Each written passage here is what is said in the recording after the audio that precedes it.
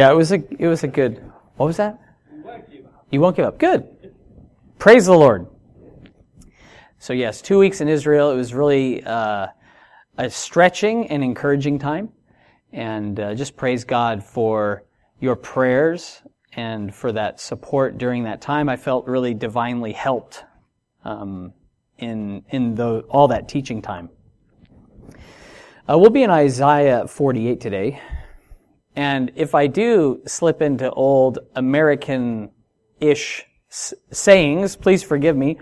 I had to kind of adapt again, because most of the students, almost all of them, except one, were from the States. So, I did say a few Isaiahs there, and which was met with a bit of quizzical looks and questionable, like, what's that?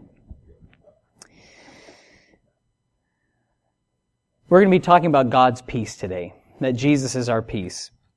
And in Israel, shalom is a common greeting, which means peace, but in English, it doesn't really convey how complex it is in the Hebrew, which in the Strong's, it's completeness, soundness, welfare, and peace. So it's wholeness. It's a blessing pronounced upon someone, and it's primarily internal. It's something that's inside of us that we receive through Christ. It means to be reconciled, to be living in harmony with, to have tranquility of mind. Peace with God does not compare to a relaxing holiday, or if you have abundant material wealth or earthly security. There's no comparison. Nothing compares in this life to the peace that we have through Christ. And men have sought countless means to numb a convicted conscience. And the only way we can have that peace is through faith in Christ. And as I was preparing for this study, it's really cool because what I taught Tribe on Friday and today, I felt like, Lord, this is what I need to hear. This is not something that I have mastered and I have it all together and now I'm from this place of, of understanding and total commitment that I can say, okay, well, this is what we all need to do. And I can say from experience, I'm perfect in these areas. Lord, I need to hear this message. This message is for me. I need to lay this to my heart. I need to make this real in my life because times have been difficult for me. The last 3 days, I was telling Andrew before the service, I said, last night I had a pretty rough night's sleep. I was basically tendering my resignation for life. And just saying, I am despairing of things. And I know I shouldn't be despairing of things. I shouldn't be despairing of life. I shouldn't be the way I feel, but I feel terrible. I don't feel like I'm experiencing your peace. I'm the last person in the world to preach on the peace of God with how I feel right now. But God gave me a scripture and brought encouragement to my heart. He said, have I not commanded you? Don't be afraid or dismayed. I'm with you. I won't leave or forsake you. Be strong and courageous. And so, by His grace, I am happy to share God's Word today. And let's pray. Thank you, Lord, that you speak to us when we need to hear your voice. And sometimes it's something that is difficult for us to receive. And I pray, Lord, that you would fill us with your Spirit, that we would walk in your ways, that we would hear your voice today. Not just hear it, but heed it. We'd walk in obedience to what you're saying. We'd receive of your truth. We would judge you to be faithful and believe you, as Sarah did in her old age when you said she would have a child, and she laughed at the beginning, but Lord, you caused her to be fruitful because she trusted you and believed in you. And Lord, may we believe you today, despite how we feel, despite even the physical evidence that we can see, placing our whole trust in your word and in Jesus Christ, our Savior. And Lord, I pray that you would quicken each one of us to walk in your ways and to proclaim your praise for your glory in Jesus' name. Amen. I like in Isaiah 26, verse 3, it says, "You will keep him in perfect peace whose mind is stayed on you because he trusts in you." And the mind is such an important component of the peace of God, where there is a decision we can make through the power of the Spirit to think on things that are pure and wholesome, and not to give place to the enemy with temptations or accusations, and to stay there in the place of even conviction, but that we would repent and not be weary in doing good. Peace is a fruit of the Holy Spirit. It's more than a feeling. It's really a state of being. It's a position we have in Christ, evidenced by contentment and rest. It is beyond understanding, but we can comprehend it. We can walk in it. And I like the picture of a sheep grazing by in a green pasture by the still waters, like the Psalm 23 picture. And as long as the sheep remains in the pasture, because a shepherd, if you've ever read, a shepherd looks at Psalm 23, the shepherd would carefully go and look through a pasture before he would bring the sheep into it, because there's a lot of noxious weeds and pests that can be out there. So he'll go through and actually weed out the noxious plants. He'll prepare an area, and then he will lead the sheep into that, and they'll rest there. And when a sheep, he says, you make me to lie down in green pastures. That's a place of contentment, where sheep, they rarely lay down, especially when there's no shepherd around. But when the shepherd's around, they're protected. They feel safe. They hear his voice. They know him, and they'll follow him.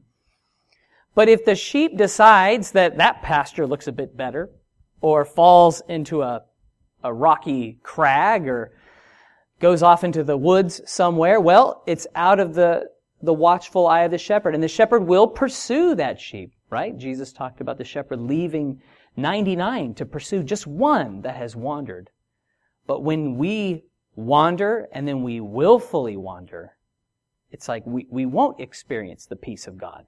We won't experience his protection as we could, the provision that he's given us. We put ourselves exposed to the elements, to hungry predators. But those who abide with Jesus, we will experience that peace. And so I want to ask you today, what do you know of the peace of God, Christian? Is that something that you can say, I know what that's about? I actually experienced that in my life. It's something that I have sunk my teeth into. It's something that I experience because of my relationship with God. Or is it something that we know we should have, but we're not really experiencing? So like I said, I needed to hear what God's Word said, and let's jump in Isaiah 48, verse 1. God speaking to his people. "Hear this, O house of Jacob, who are called by the name of Israel, and have come forth from the well springs of Judah, who swear by the name of the Lord and make mention of the God of Israel, but not in truth or in righteousness, for they call themselves after the holy city and lean on the God of Israel. The Lord of hosts is his name. I have declared the former things from the beginning. They went forth from my mouth, and I caused them to hear it. Suddenly I did them, and they came to pass. Because I knew that you were obstinate, and your neck was an iron sinew, and your brow bronze, even from the beginning I have declared it to you. Before it came to pass, I proclaimed it to you, lest you should say, my idol has done them, and my carved image and my molded image have commanded them." The children of Israel, they were God's chosen people. He gave them his laws. He caused his Spirit to dwell in their midst in the temple. And they were people keen to speak of God. They were fine to talk about God, to swear by his name. They called himself by God's name. But there was a problem with the people of Judah. They claimed to know God, but they didn't follow him, the passage says, in truth or righteousness, because in their years of plenty, they began to follow after other idols. They were disobedient to God. And one might think that the miraculous deliverance of the children of Israel from Egypt might be enough, just that all the signs and the plagues, the Red Sea crossing, delivering them from their enemies, meeting them on Sinai, all these things that God did, like all that revelation would be enough to keep them following God and loyal only to God, but that wasn't the case.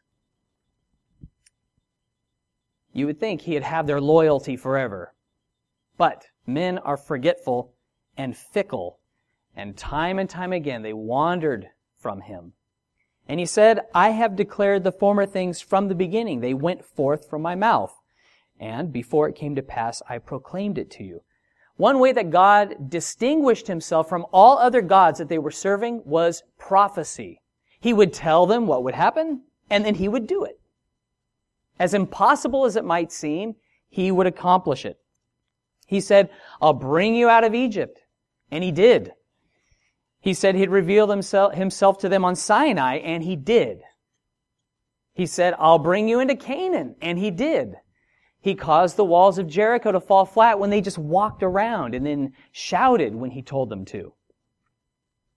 But according to the passage, they were obstinate, stubborn, and self-willed. If you could please turn to Nehemiah chapter 9, starting in verse 25, we'll read of the cyclical nature of God's people. We see it in Judges. When they would follow God for a season, then they would fall into strife, the enemies would buffet them, and then they would cry out to God. God would deliver them. And as long as the judge lived, they would keep serving God. But as soon as the judge died, then they would go back to their old ways. And in this, we can even see a picture of us where we go through these seasons, maybe dry spells, distant times.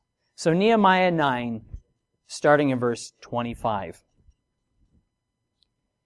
Remember, Nehemiah was he was the one who helped build the wall around Jerusalem after the captivity. So the people had come back from Babylon, they had built the temple, but they hadn't built the walls. And Nehemiah was part of that group that came, and I think in 52 days, or a relatively short time, helped by God, they built the walls. So Nehemiah 9:25. And they took strong cities and a rich land, and possessed houses full of all goods, cisterns already dug, vineyards, olive groves, and fruit trees in abundance. So they ate and were filled and grew fat, and delighted themselves in your great goodness. Nevertheless, they were disobedient and rebelled against you, cast your law behind their backs, and killed your prophets, who testified against them to turn them to yourself. And they worked great provocations.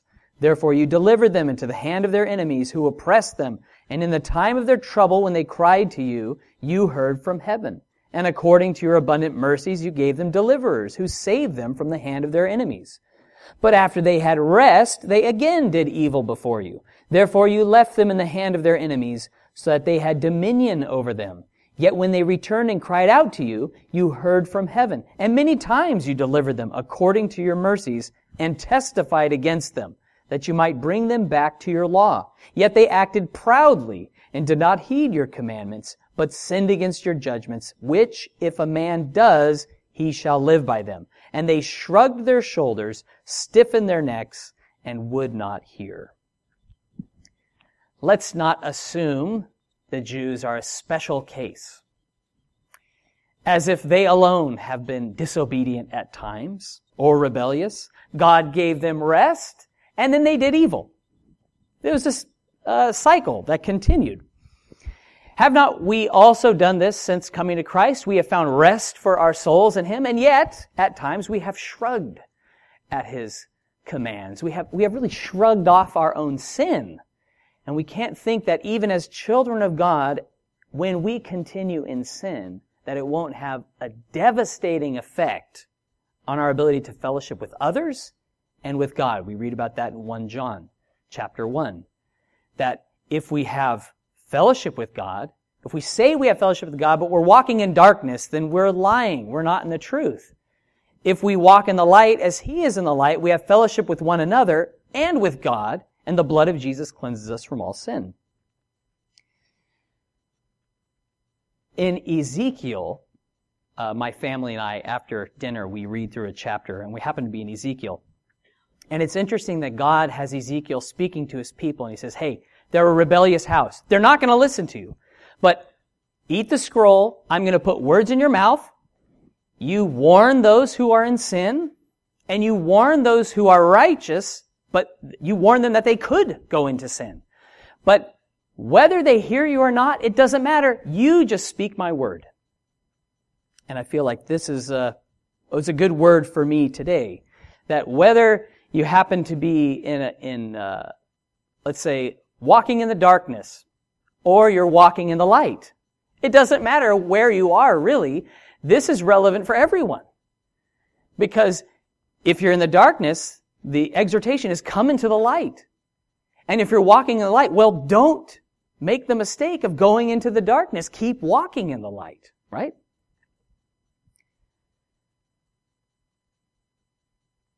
That's why it's written to Christians in 1 Corinthians 10:12-14. Therefore, let him who thinks he stands take heed lest he fall. There's no temptation has overtaken you except such as common to man, but God is faithful, who will not allow you to be tempted beyond what you are able, but with the temptation will also make the way of escape that you may be able to bear it. Therefore, my beloved, flee from idolatry. Speaking to Christians. See how he connects idolatry to that? So it's very fitting. We're not faithful in ourselves, but God is. We forget that God is in control of everything. For God's people, religion had really become superstition. And I was watching a little bit of the World Series, and it's funny when people were, you see they're like really locked in, and I had no vested interest in the game except to just see the World Series. And there were guys with had their beads, and they were like praying. They had their thing, and they were rubbing it, and they had their hats inside out. It's called a rally cap, if you ever wonder, like your team's not doing good, so you turn it inside out, or you wear it in a weird way, and it's going to help your team win. And baseball is full of all sorts of superstitions that people think, this is what's going to help my team win, is me sitting in the bleachers or at home in front of a TV wearing my hat a weird way, and it's somehow going to affect the outcome. And they believe it until it doesn't work, and then you just try something else. And that's what God's people had done. He was really just another one of their superstitions. Something that, if things aren't working out, let's see if this will work. That's why they had gone to idols. So he goes, this God's not working. How about we try to leverage this God? This will help us with our crops, and we'll use this one for that. And it just was a hodgepodge of idolatry. And it's not just them. It can be us. Or we look to ourselves, we look to our knowledge, rather than God who gives us wisdom. So Isaiah 48, verse 6. You have heard, see all this, and will you not declare it? I have made you hear new things from this time, even hidden things, and you did not know them. They are created now, and not from the beginning. And before this day you have not heard them, lest you should say, of course I knew them. Surely you did not hear. Surely you did not know. Surely from long ago your ear was not opened. For I knew that you would deal very treacherously and were called a transgressor from the womb.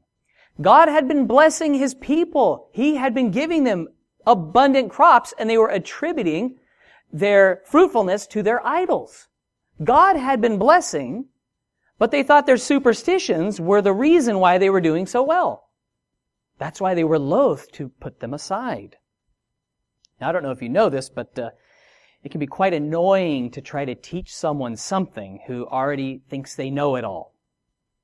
I don't know if you've ever had that situation, but I had apprentices with no experience, no practical skill, and whose pride potentially cost them a career because they just wouldn't listen. I remember one in particular. He was a pre-apprentice. So he's not even an apprentice yet. He's a pre-apprentice. And I took him aside. He was on my job, and I said, well, this is how you do this. And I started measuring it out, and he's like, I know. Like, oh, okay. Well, if an apprentice tells me he knows, he's getting cut off. I basically am just going to watch him now and see how much he knows. And so it was very entertaining for me, of course, because I knew he had no idea what he was doing. He didn't know how to cut duck wrap. He didn't know how to measure it. So I'm watching him, and I'm working, and I see that, oh yeah, he's cut all his pieces too short. Okay, so now he's starting again. and he's got it on the ground. It's a train wreck. But I'm kind of, as a journeyman would do, or foreman, kind of secretly enjoying this. And then he's struggling with the wire, and he's getting frustrated, and he's trying to tie it, and it's just terrible. So after about half an hour of just obviously not knowing what he's doing, he came over a bit sheepish, and he's like, "Hey, can you show me how to do this?" And I was like, "Are you ready to listen now?" Okay. And I was glad to show him. Because he's going to help me on my job. Now, God's people didn't do that. They kept making the mistake, trying to do it on their own. They didn't humble themselves to come back to Him and say, "Will you please just take me back? Just show me what to do. I don't know what to do."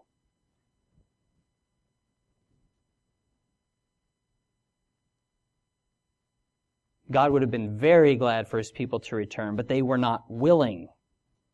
This wasn't a surprise to God, because He says, "You've been treacherous from the womb." And I think, well, haven't I been treacherous from the womb? Right? I was conceived in sin. I too am made of the same stuff. We're no better than they. And I think because in our day, there is knowledge everywhere. But see, knowledge puffs up. Love builds up. Love edifies. And we can be very sure of ourselves because of the things that we know.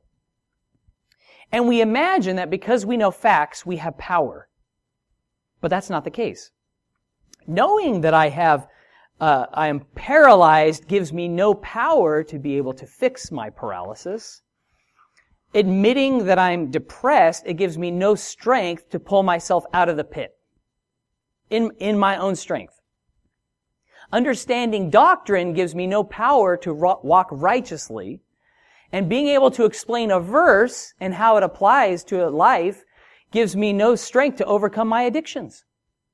It doesn't help me at all.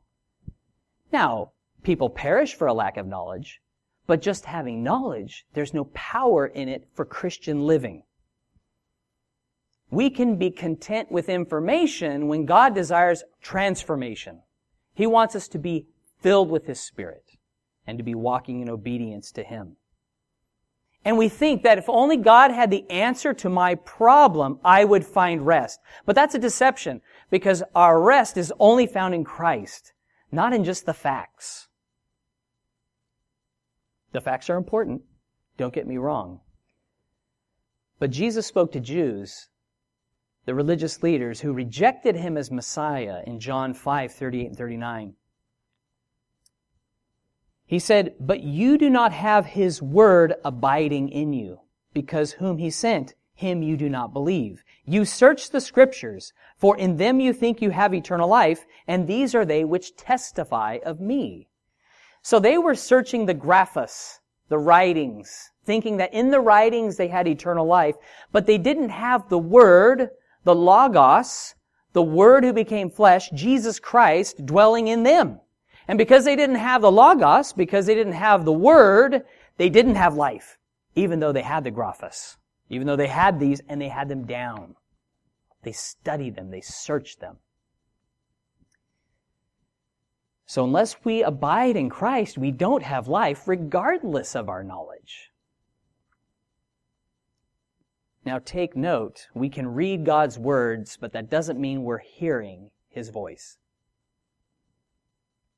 There's a difference between hearing something and understanding something and heeding, actually doing it.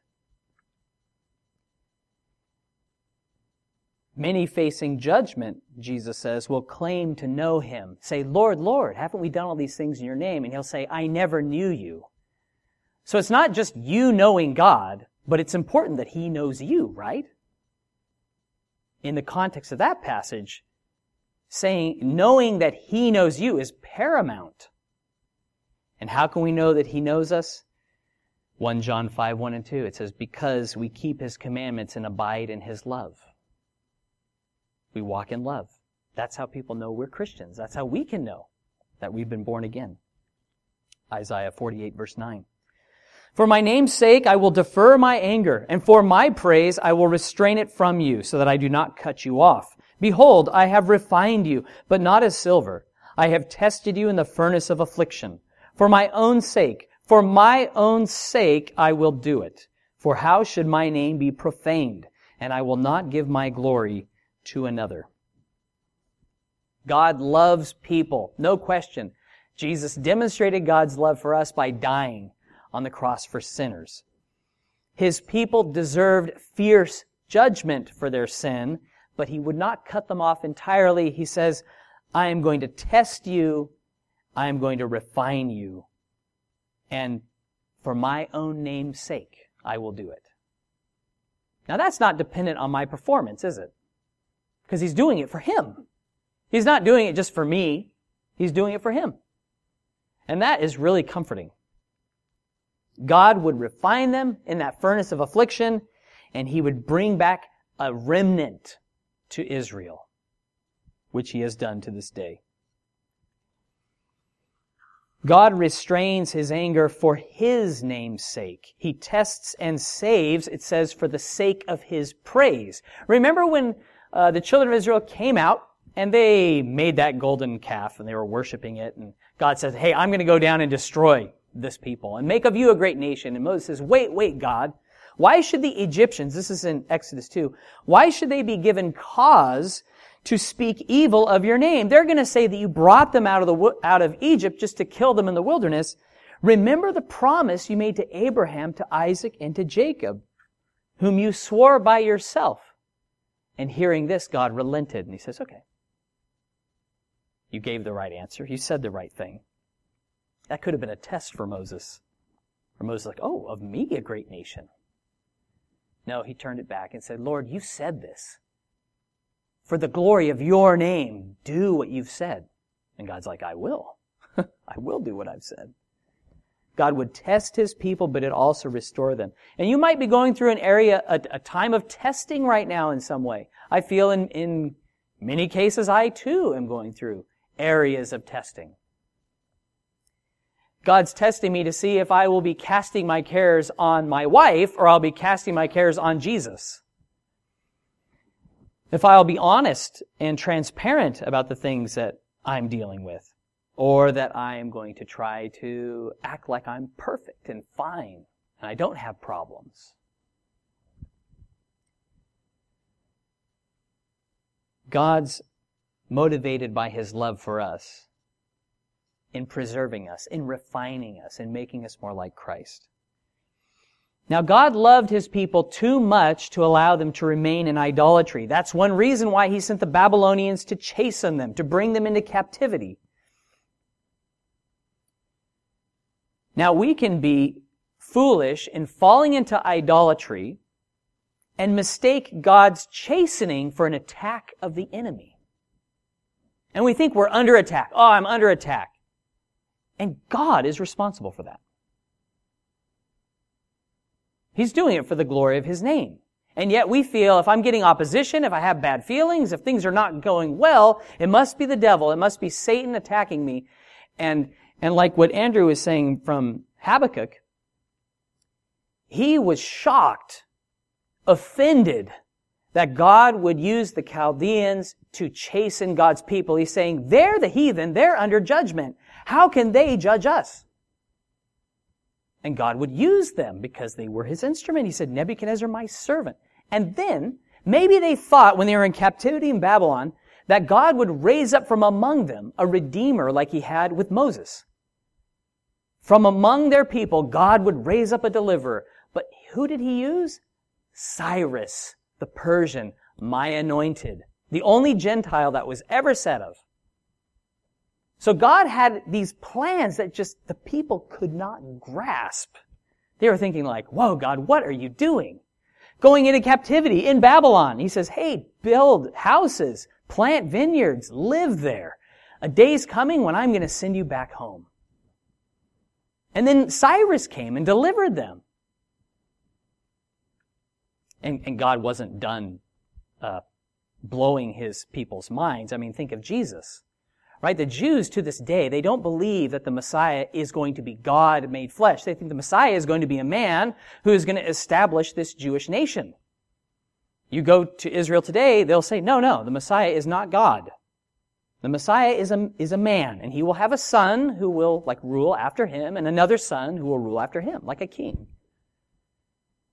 But Jesus came, and his disciples say, now are you going to establish your kingdom? Can I sit on your right hand and your left hand? And Jesus is like, my kingdom is not of this world. My kingdom is within you.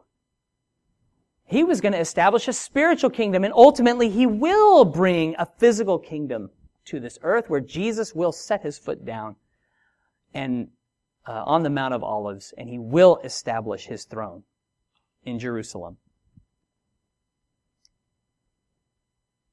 So when things go wrong in your life, don't assume that the devil is the cause of it. Though we can be attacked, we see that with Job. God said, all right, I allow you to buffet him with restrictions, right? There were some caveats there. Don't touch him. And then don't take his life. So God was in control of that. He allowed that to happen. Plenty of examples that we can look at. Wasn't it God who allowed the ark of God to be taken and Hophni and Phinehas, the wicked priests, to be killed?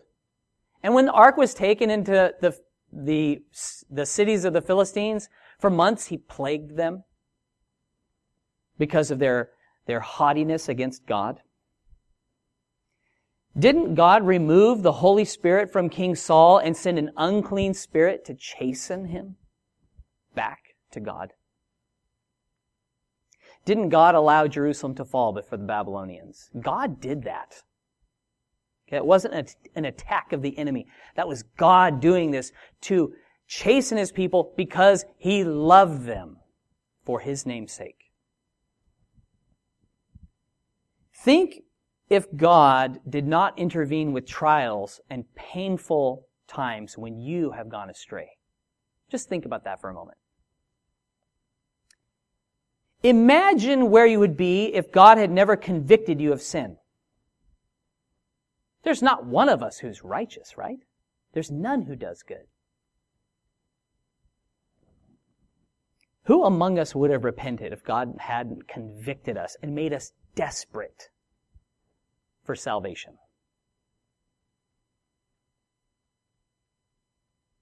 It's not our righteousness which brought us to God, but it was feeling alone. It was feeling condemned. It was depression, suffering, pain, guilt before a holy God that brought us to our senses and said, I need God. I need to have peace with God.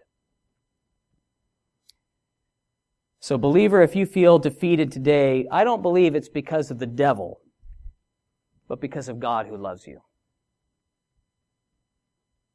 He's allowing things.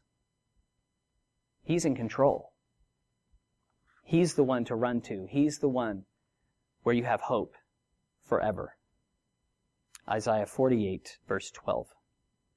Listen to me, O Jacob, and Israel, my called. I am he.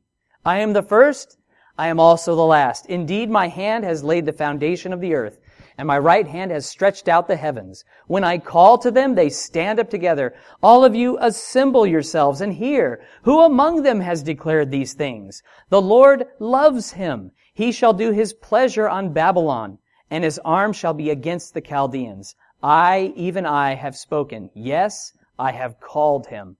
I have brought him, and his way will prosper. I love how God refers to Jacob, whose name was changed to Israel. Then he follows it up with, I am the first and I am the last. And Jesus himself referred to himself as this title in the book of the Revelation several times, notably in Revelation 22, verse 12 and 13. He says, and behold, this is in red, I am coming quickly, and my reward is with me, to give to everyone according to his work. I am the Alpha and the Omega, the beginning and the end, the first and the last. The heavens, the earth, everything was made through him. Without him, nothing was made that was made. We read that in John chapter 1. And it's like the heavens stand at attention when God speaks. And he says, won't my people also hearken to me? Won't they respond to the things that I say? God allowed the children of Israel to go into captivity, but He affirmed His love in verse 14. The Lord loves him. Whether we're living like Jacob, a deceiver, or we're living like Israel, one who is blessed by God, He loves them. He loves you, and He loves me. Even when we struggle, even when we're hurting. God would bring deliverance in a way His people never expected, culminating in Jesus Christ going to the cross for sins. A sinless sacrifice.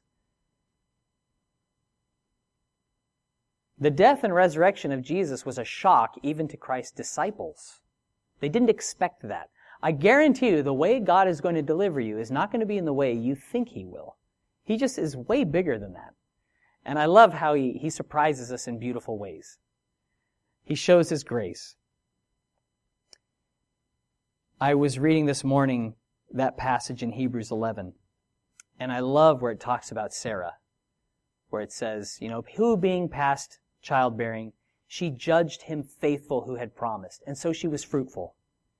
And sometimes I look at my life and I don't see any fruit there. I'm like, it's God's fruit anyway, but I just feel like I'm spinning my wheels sometimes. Like I don't feel like I am living up to what I want to live up to, much less anyone else. I don't have to look anywhere else for fruit to feel better about myself or anything. But when I look at my own life and I'm like, Lord, I want to be more fruitful for you. I just don't see it. Know that even in Sarah's old age, what did she do? She judged God to be faithful, and she was fruitful. And so if I judge God to be faithful and I trust His word, I too will be fruitful, even past my childbearing years. So this is a great thing for us to consider. Isaiah 48:16, come near to me, hear this. So God's not pushing people away. He's entreating people to listen to Him, to come near to Him. I have not spoken in secret from the beginning. From the time that it was, I was there, and now the Lord God and His Spirit have sent me. Thus says the Lord, your Redeemer, the Holy One of Israel. I am the Lord your God, who teaches you to profit, who leads you by the way you should go. Oh, that you had heeded my commandments, then your peace would have been like a river, and your righteousness like the waves of the sea. Your descendants also would have been like the sand, and the offspring of your body like the grains of sand. His name would not have been cut off, nor destroyed from before me.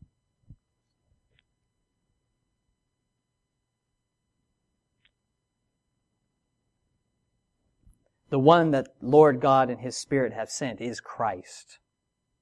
Do you see that there? Come near to me. He hasn't spoken. Jesus is the one who's been there from the beginning. So it's not speaking of Isaiah. It's not speaking of Cyrus. They were not there at the beginning, but Jesus was there at the beginning. Now we can apply the fact that they have been sent by God. They've been called by God. And we can put ourselves in that place too. That as believers, we've been born again. We've been filled with the Spirit. We've been called, sent. And He says, come near. And that is a glorious truth that God's not only saved us for heaven, but He's also sent us into workplaces and into situations and around family members where we can bring glory to His name and speak forth His praise. Consider God's description. It says, the Lord, your Redeemer, the Holy One of Israel. I am the Lord your God who teaches you to profit, who leads you by the way you should go. So the Lord, He's self-existent. He's eternal. He's our Redeemer. He's not only purchased us with the blood of Christ, but He's also the avenger of blood. He's the one who takes vengeance upon His enemies.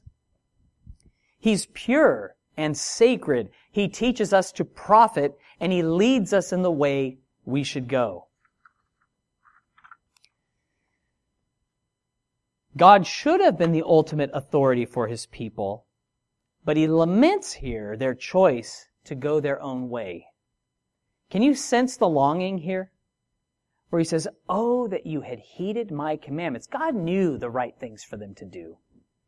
Your peace would have been like a river, and your righteousness like the waves of the sea.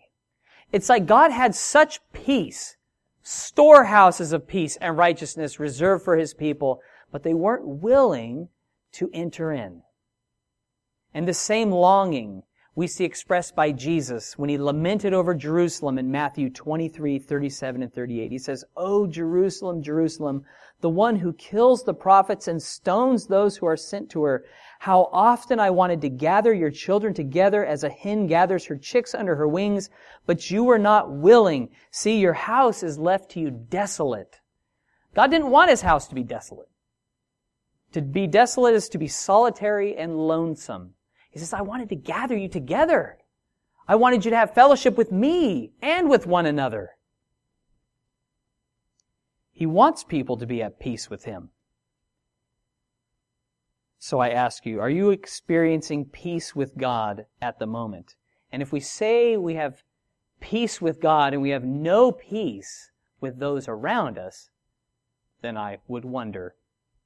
Because He says, if you say you love God, but you don't love your brother, the love of God isn't in you.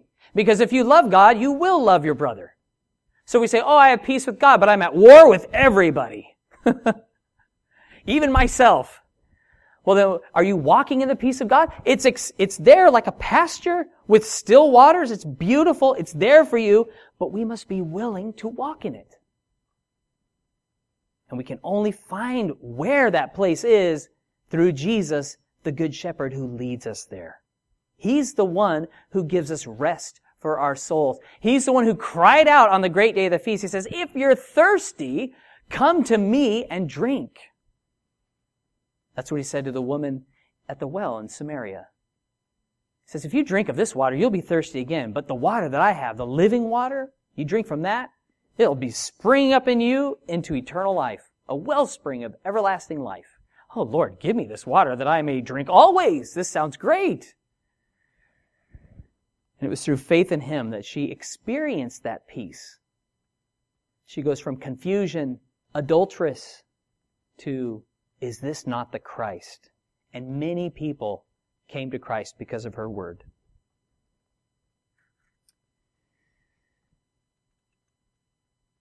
Psalm 119, 165, it says, great peace have those who love your law, and nothing causes them to stumble.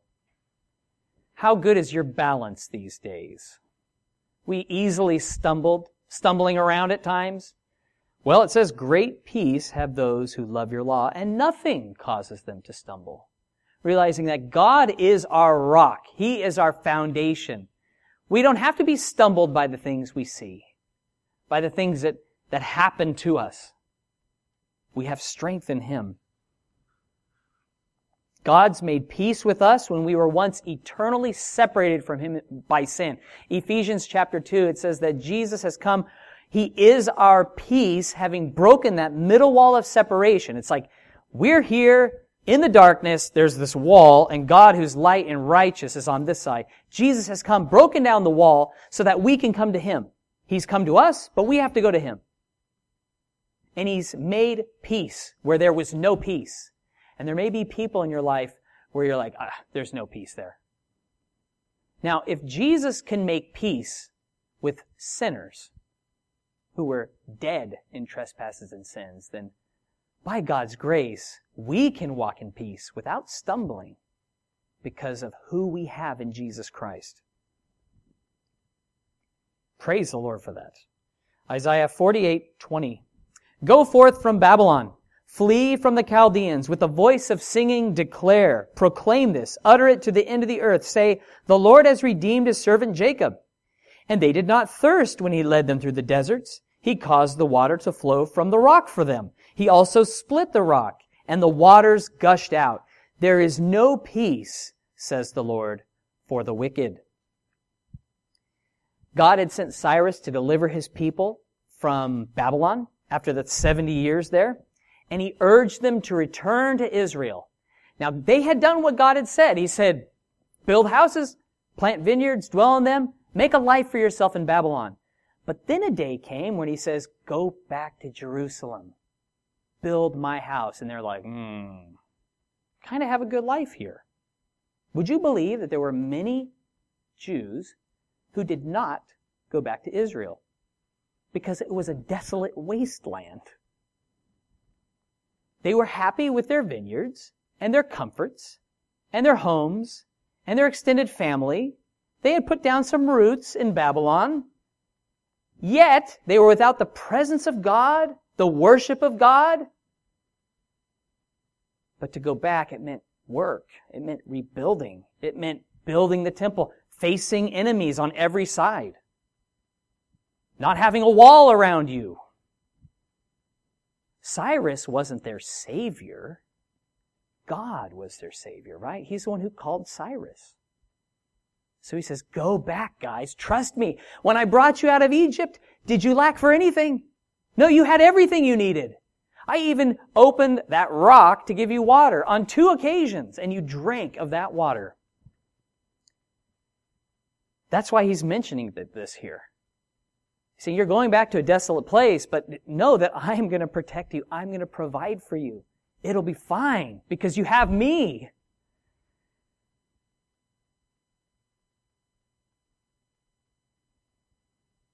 He finishes by saying, there is no peace, says the Lord, for the wicked.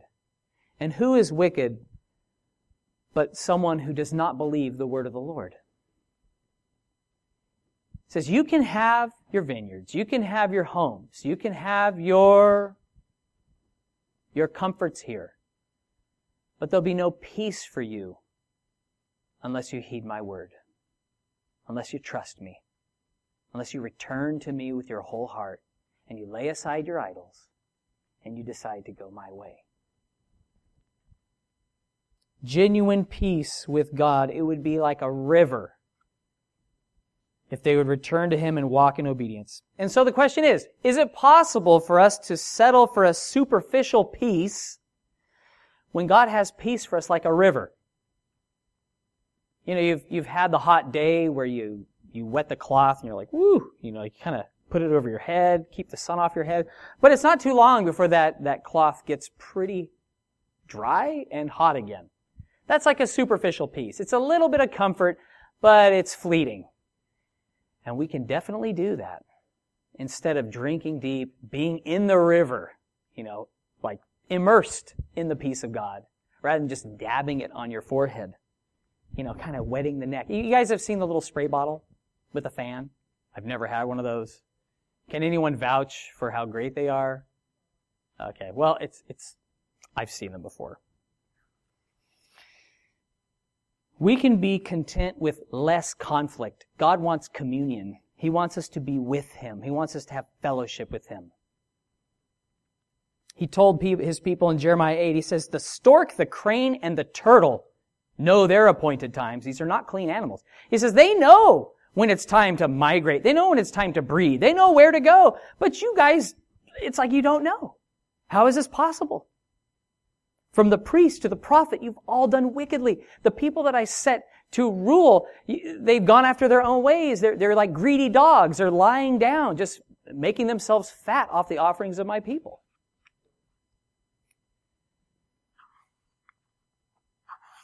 If we could turn together, we'll close with this. Isaiah 57, 15 through 21. It's a similar passage.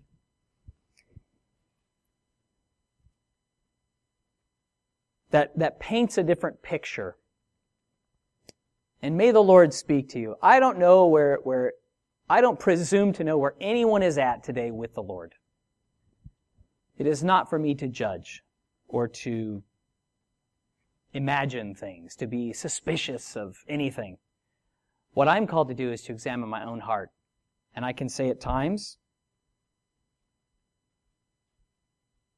this is me. I am the one who cannot rest because I haven't been obedient. But praise the Lord. We're called not to be weary in doing good. Even when we've done the wrong thing, repentance is the good thing, the right thing. Don't be weary in repenting. Continue repenting, confessing, and walking in the right way. Isaiah 57:15. For thus says the high and lofty one who inhabits eternity, whose name is holy. I dwell in the high and holy place. With Him who has a contrite and humble spirit, to revive the spirit of the humble and to revive the heart of the contrite ones. For I will not contend forever, nor will I always be angry, for the spirit would fail before me and the souls which I have made.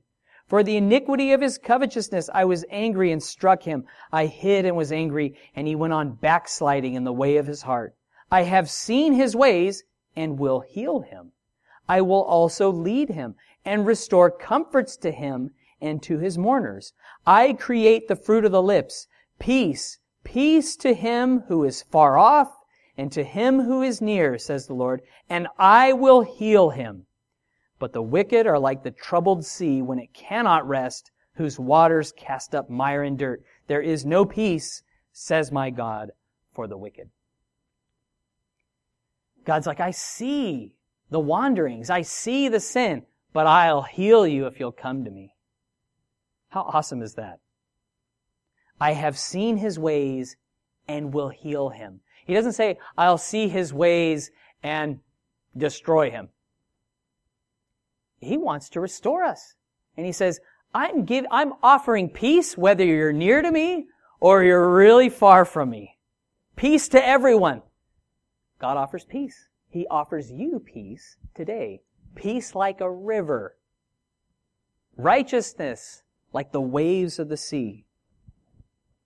Continual. Constant. Crashing on the shores. Refreshing. In God we have healing and wholeness nothing on this planet can supply. There's no medication or drug that can make you whole. Good counsel can't do this by itself. There's no sacrifice you can give. There's no amount of beating yourself up over your faults that can rid you of the guilt.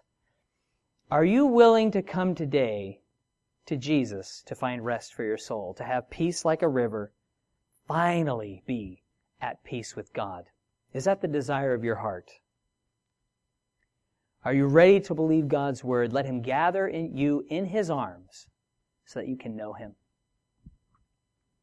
We're going to now celebrate, remember the sacrifice of Christ on the cross. And we're told in 1 Corinthians that we proclaim the Lord's death till he comes.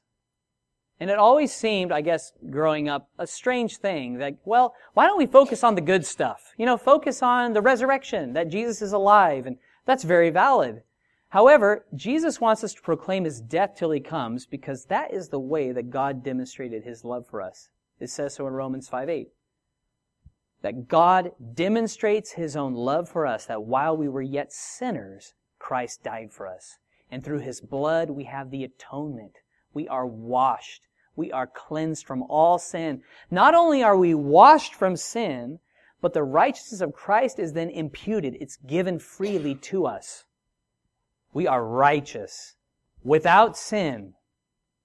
None.